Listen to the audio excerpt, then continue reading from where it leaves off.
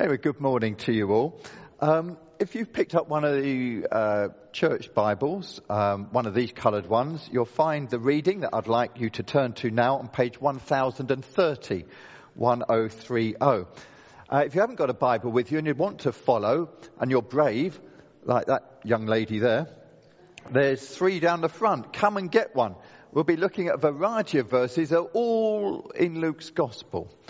And the reading is Luke, where we're going to begin is Luke chapter 4. So if you have a Bible, turn to Luke chapter 4 on page 1030 in this Bible. There we are. That's that done. And what we're going to look at, to start with, are the words Jesus spoke just before he starts his public ministry in Luke's Gospel. What, I wonder, will the words of Jesus, the Word made flesh, be? What will he begin by saying? Luke chapter 4 verse 4. And Jesus is in the wilderness and being tempted by Satan to disobey God. And these are the first words of Jesus. It is written, man shall not live on bread alone. I know I'm a bit weird, but I just think that's wonderful. The first recorded words of Jesus at this point.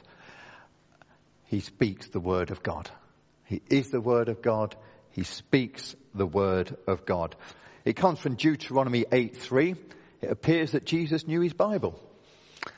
And can anyone complete the whole verse as it is in Deuteronomy? Man shall not live by bread alone, but... Yeah, well done. Brownie points for those over there. Man shall not live by bread alone, but by every word that proceeds from the mouth of God. And here we have the mouth of God made flesh. The living word speaks the word of God. And he's saying to people, you're running after your bread, and there's nothing wrong with that because you need it every day. But man does not live by bread alone, but by every word that comes from the mouth of God. Jesus resists the temptations of Satan by the word of God. He wields it as a sword and is victorious over Satan. It's good when you're tempted to know the scriptures and to quote the scriptures, and Satan will flee. Now let's see the first words of Jesus spoken in public. What will they be? What are the first words of Jesus spoken in public? Let's have a look at chapter 4, verse 17. 4 verse 17.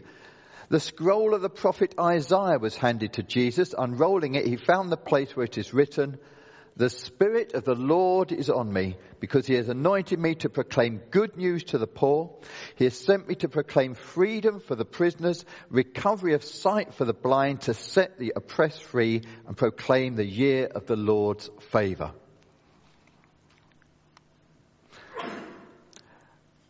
Now let's have a look at the response of people to the word of Jesus. Chapter 4, verse 31. Chapter 4, verse 31. He went down to Capernaum, a town in Galilee, and on the Sabbath he taught the people. They were amazed at his teaching because his words had authority. This morning we're going to be looking at the words of Jesus and seeing the amazing authority that Jesus has. When my children were young, I would tell them to do various things, and they didn't do any of them. My voice and words lacked authority. But what about the word of Jesus? What about the authority of Jesus? After these words, and people say, wow, this is different, such authority, we see the first, the miracle that Jesus does. And he frees a man from a demon. And what do the people say? chapter 4, verse 36. Chapter 4, verse 36. All the people were amazed. What words these are. With authority and power, he gives orders to impure spirits and they come out. And the news spread about him in the surrounding area. Do you see a theme developing here? The word of God that has authority. It's a theme throughout Luke's gospel. The word of God speaks, changes lives, and people are amazed at the authority. And that's true in the second book that Luke wrote. What's the second book that he wrote? The book of Acts. That's right. Is that not the preaching of the word of God? With authority. People believe, lives are changed, and people tell everyone else about the gospel. God's word is preached, God's word is taught, God's word spreads. People listen, people believe, and lives are changed. And this morning, that same word is arriving at your ears and mine. It's come to us this morning. The word of God. It is about to be preached. We are about to listen. And we are about to have our lives changed, because that's what Jesus does. If we've got ears to hear, of course, and if we are listening. In chapter 5, verse 15, have a look at that. Chapter 5, verse 15. Yet the news about Jesus spread all the more, so that crowds of people came to hear Jesus and be healed of their sicknesses. Notice the order. First they hear the word of God, and then they're healed by the word of God. They listen, they come to listen to Jesus, and they find as they listen to his authoritative word, their lives are changed. Do you want people, maybe family members, friends, work colleagues and neighbours, to be touched by Jesus, to be blessed by Jesus, to be healed by Jesus, to have their lives changed by Jesus? Then they need to hear the word of Jesus. And how are they going to do that? Have you got a role to play in that? I could plug Alpha at this point, couldn't I? Help your friends and family to hear about Jesus. Or you can tell them yourselves. In chapter 4, verse 35, we see Luke tells us that Jesus has authority over Satan. We've seen that. Chapter 5, verse 13, Jesus has authority over sickness. Chapter 5, verse 24, Jesus has authority over sin. Let me read that one. Chapter 5, verse 24. But I want you to know that the Son of Man has authority on earth to forgive sins. Chapter 6, verse 5, Jesus is the Lord who has authority over the Sabbath. Jesus' word is authoritative over Satan, sickness, sin and Sabbath, and then we run out of the letter S's. But what a word. And the people are amazed at the powerful words of Jesus. And then Luke takes us to chapter 6 and verse 20. Have a look at that and you'll see it's the start of what we call the Sermon on the Mount. Wonderful passage of the words of Jesus in all their beauty, wonder and life-changing power. And Luke is saying, listen to Jesus. His word is wonderful and powerful and he can change lives. Jesus ends the Sermon on the Mount by saying, hear my words. Put them into practice and you will stand firm even in the fiercest of storms. The word of Jesus is stronger than the most severe storm. It enables us to stand firm.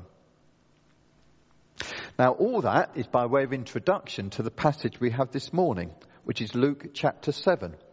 And you'll see why it's important to understand that Luke is showing us the power and the authority of the word of Jesus. So I'm going to read Luke chapter 7, verses 1 to 10.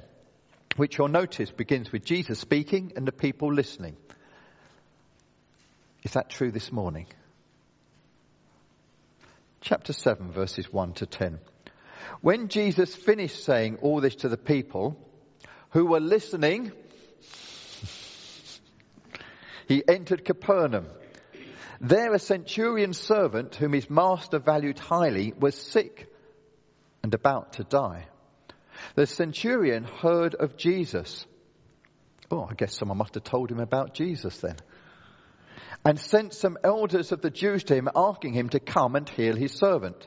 When they came to Jesus, they pleaded earnestly with him. This man deserves to have you do this because he loves our nation, and he's built our synagogue. Jesus went with them. It was not far from the house when the centurion sent friends to say to him, Lord, don't trouble yourself. I do not deserve to have you come under my roof. That is why I did not even consider myself worthy to come to you. But say the word, and my servant will be healed. For I myself am a man under authority with soldiers under me. I tell this one, go, and he goes. I say this one, come, and he comes. I say to my servant, do this, and he does it. When Jesus heard this, he was amazed at him, and turning to the crowd following him, he said, I tell you, I've not found such great faith even in Israel. Then the men who had been sent returned to the house and found the servant well.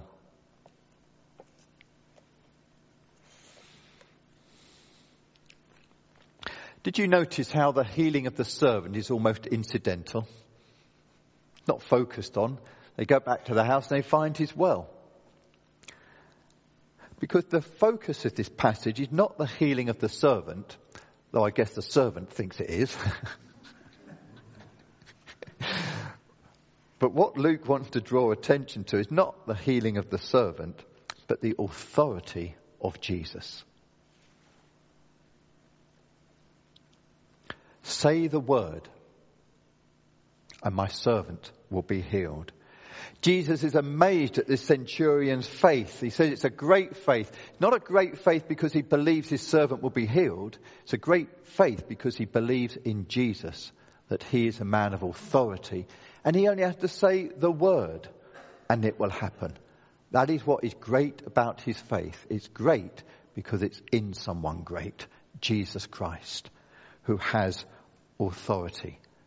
Just say the word. And who better to understand about authority than a centurion soldier? The centurion's whole world and life was all based on authority. That's spelt out for us. Luke highlights it. I say go, they go. I say come, they come. He understands the chain of command and authority and the power of a word. And so this man is able to help you and I in particular to see that Jesus is a man of authority. Say the word and he will be healed. And Luke has led up to this point by showing us that Jesus has authority. And people are amazed that he has authority over Satan. He has authority over sin. He has authority over the Sabbath. He has authority over sickness. But what about someone who's so sick they're at death's door? Does Jesus have authority over that sort of sickness that's about to kill someone? Well, chapter 7, verse 2. Luke makes sure we understand that this guy wasn't just sick, but about to die. And Luke, of course, is a doctor. He always adds a little extra insight when people are unwell. Like the leper, he says, was covered with leprosy. He sees these things. He's a doctor, and he knows that this guy wasn't just sick. He was about to die. And yet the servant is made well. Jesus has authority not over sickness, but a sickness that's about to kill. Impressive. No wonder the people are amazed. But there's more to come. Verse 11. Jesus can make a sick man well. What else can he do? Soon afterward, Jesus went to a town called Nain, and his disciples and a large crowd went along with him. As he approached the town gate, a dead person was being carried out. the only son of his mother, and she was a widow. And a large crowd from the town was with her. And when the Lord saw her, his heart went out to her, and he said, "Don't cry." Then he went up and touched the bier they were carrying him on, and the bearer stood still, and he said, "Young man, get up." And the dead man sat up and began to talk. You don't hear that very often, do you? The dead man sat up and began to talk. We all want to know what he said, don't we? Should I tell you? No idea. Although I know if it was important, we would have been told. And Jesus gave him back to his mother. Death separates. Jesus unites. And even death cannot separate us where Jesus is present. Jesus gave him back to his mother.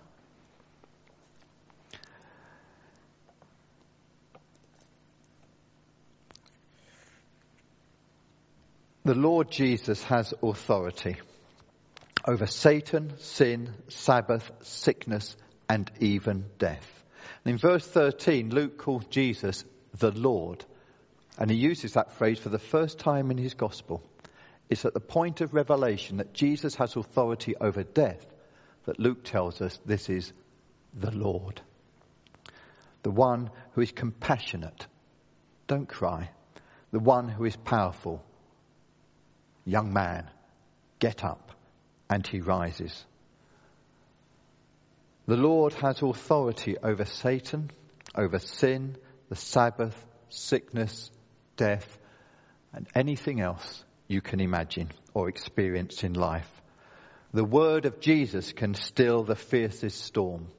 To the wind he can say, "Be quiet." And he can bring peace to even the most troubled heart or life. Chapter 7, verse 16. They were all filled with awe and praised God. "A great prophet has appeared among us," they said. "God has come to help his people." And the news about Jesus spread throughout Judea and the surrounding country. It spread because people spoke about Jesus to others. They say, "God has come to help us." Too right he has. Bang on there, weren't they? God has come to help us. God has come to help us. The living word of God, the word made flesh, says man shall not live by bread alone, but every word that comes from the mouth of God. And then he goes to show just how amazing that word of God is. How powerful it is. How life-changing the word of God is. No wonder when Christ is transfigured and something of his glory is seen, God the Father in heaven says, "This is my Son. Listen to him." So I wonder how you and I are planning to listen to Jesus this week. Have you got plans for this week? I expect you'll be listening to all sorts of things. Many voices want our attention, the TV, the radio, our families, the advertisers, the politicians. We live in a world of words. But who has words as wise, as compassionate, as wonderful, as powerful and life-changing as the Word of God, Jesus Christ? God has come to help us. They say a great prophet has come amongst us. A prophet is someone who speaks the word of God. That's what a prophet does. And maybe they got Elijah in mind. He was considered to be one of the greatest of prophets in the Old Testament. And Elijah, word of prayer, raised a widow's only son from the dead. Last week I asked you to read the first 30 verses of Luke chapter 7. And I asked you if you could see a connection between the centurion in the first part, the widow whose son is raised, and then the passage goes on to John the Baptist. The connection that I see is really victory over death. Chapter 7, verse 2, a sick man about to die. Chapter 7, verse 12, a dead person being carried out. Verse 15, a dead man is raised from the dead. And chapter 7, verse 22 says this: go back to John and report what you have seen and heard. The blind receive sight, the lame walk, those who have leprosy are cleansed, the deaf hear, and the dead are raised. And the good news is proclaimed. These words come to John the Baptist. John the Baptist is in prison on account of preaching the word of God. He rebuked King Herod for sleeping with his brother's wife. And Herod was not amused. And he had John put in prison. And John knows that there is a death sentence over his head. And Jesus makes sure he understands. The dead are raised. These words are for John the Baptist. Not long ago, John was absolutely certain Jesus was the Messiah. He was the chosen, anointed, authoritative King of God who has power. Chapter 3, verse 16, Jesus said, the one who's coming after me, referring to Jesus, is more powerful than I. He has power and authority. He will baptize with the Holy Spirit and fire. He has no doubt when he sees Jesus and he says, this is the Lamb of God who takes away the sin of the world. But that was when the sun shone on John. That was when he was free and he was preaching and the crowds came flocking to him and all was well. When the sun shone, his faith was strong. But now, well, life didn't turn out the way he expected.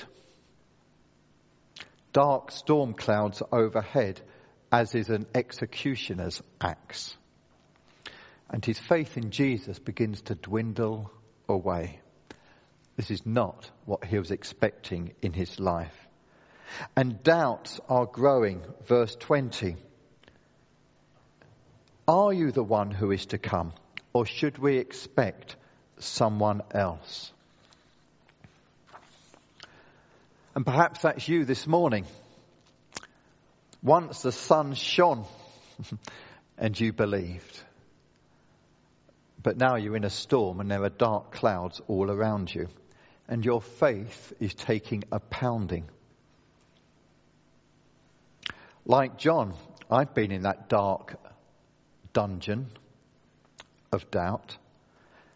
There have been times in my life when I've experienced wondering not just if Jesus is word of authority, but whether there's a God at all.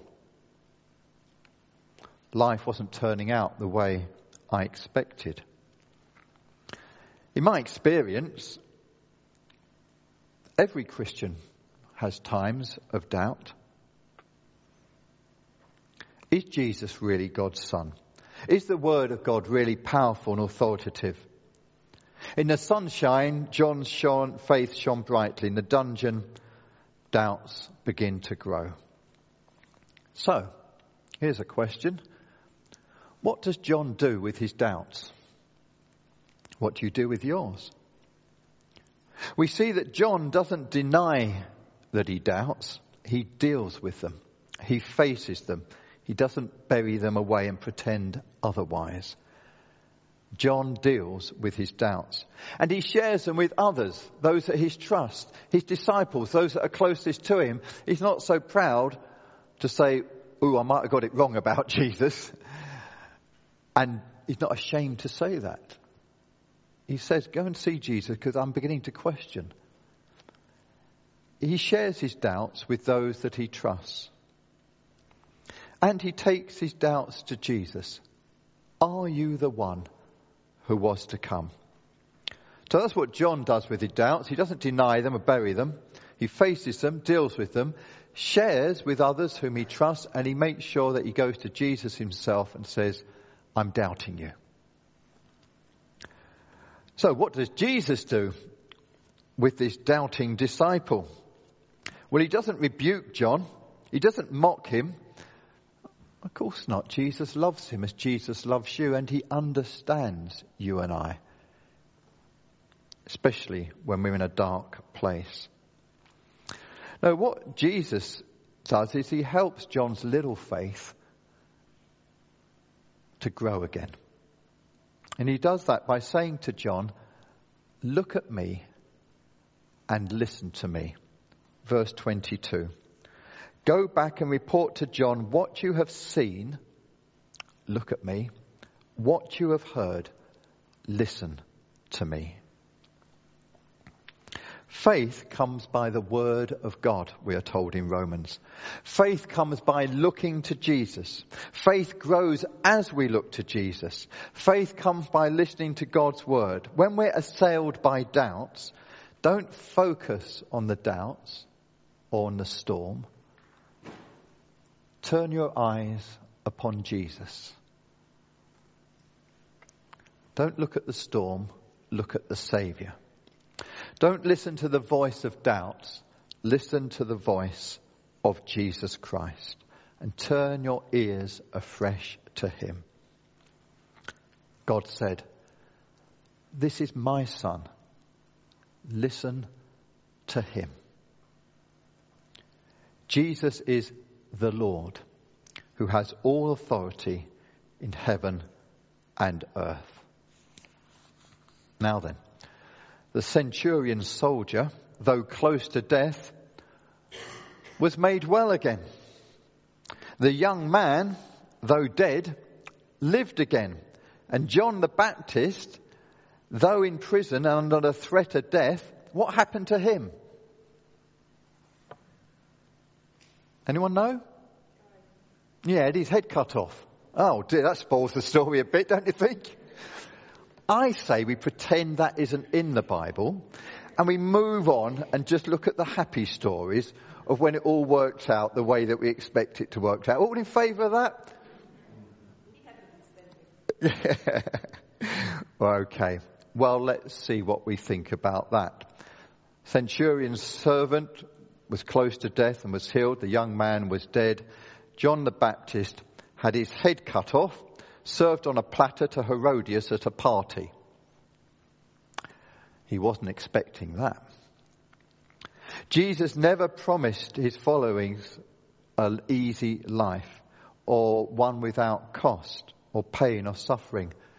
I seem to remember him saying, take up your cross, be willing to die for me. Jesus did say, however, no matter how strong the storm, he'd always be with us and strengthen us. And that by his Spirit he would not only be with us, but he would be within us to strengthen us and give us his peace. A peace that is beyond understanding and doesn't come from the storm around us, but a peace that comes from the Saviour within us. Some years ago, I stood alone in a hospital corridor. I looked out across London, and it was winter and late afternoon, and the light was receding, and the darkness was growing. My wife, Helen, was on the operating theatre, and we both knew she might go blind, she might be paralysed, or she might die. And as I looked out in the darkness, I saw a few little lights begin to appear. And then, quite suddenly, a really bright light appeared in the sky. It appeared to be in the sky. It was the cross illuminated on a church spire. And it took my eye away from the darkness and it attracted me. And I fixed my eyes on the light of the cross. And in that moment I was filled with a sense of peace. Heavenly peace. It wasn't a peace that said that Helen would be healed. It was a peace that said, all will be well. I am with Helen, and I am with you. And I have all authority in heaven and earth. The cross was empty. The tomb of Jesus is empty. Death has been defeated. Where, O death, is your sting?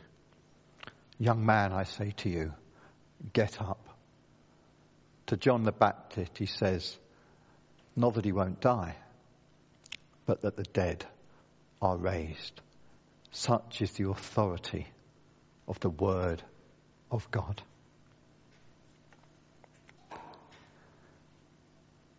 God has indeed come to help us.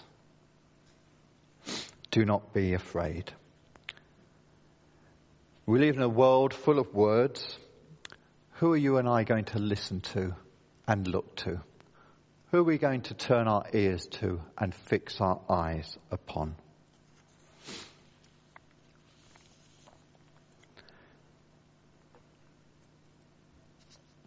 I'm going to close with some readings from Romans chapter 8.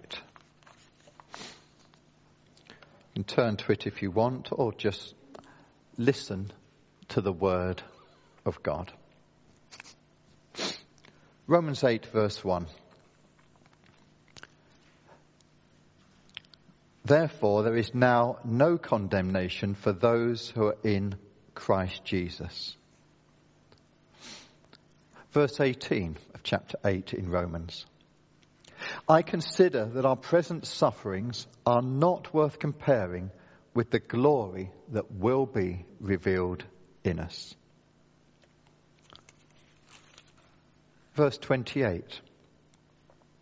And we know that in all things God works for the good of those who love him, who have been called according to his purpose.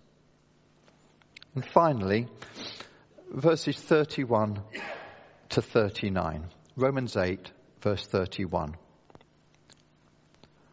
What then shall we say in response to all these things? If God is for us, who can be against us? He who did not spare his own son, but gave him up for us all, how will he not also along with him graciously give us all things? Who will bring any charge against those whom God has chosen? It is God who justifies. Who then is the one who condemns? No one. Christ Jesus, who died, more than that, who was raised to life, he is at the right hand of God and is also interceding for us. Who shall separate us from the love of Christ? Shall trouble or hardship, or persecution or famine or nakedness or danger or the sword? As it is written, for your sake we face death all day long. We're considered as sheep to be slaughtered. No. In all these things we are more than conquerors through him who loved us. For I am convinced that neither death nor life,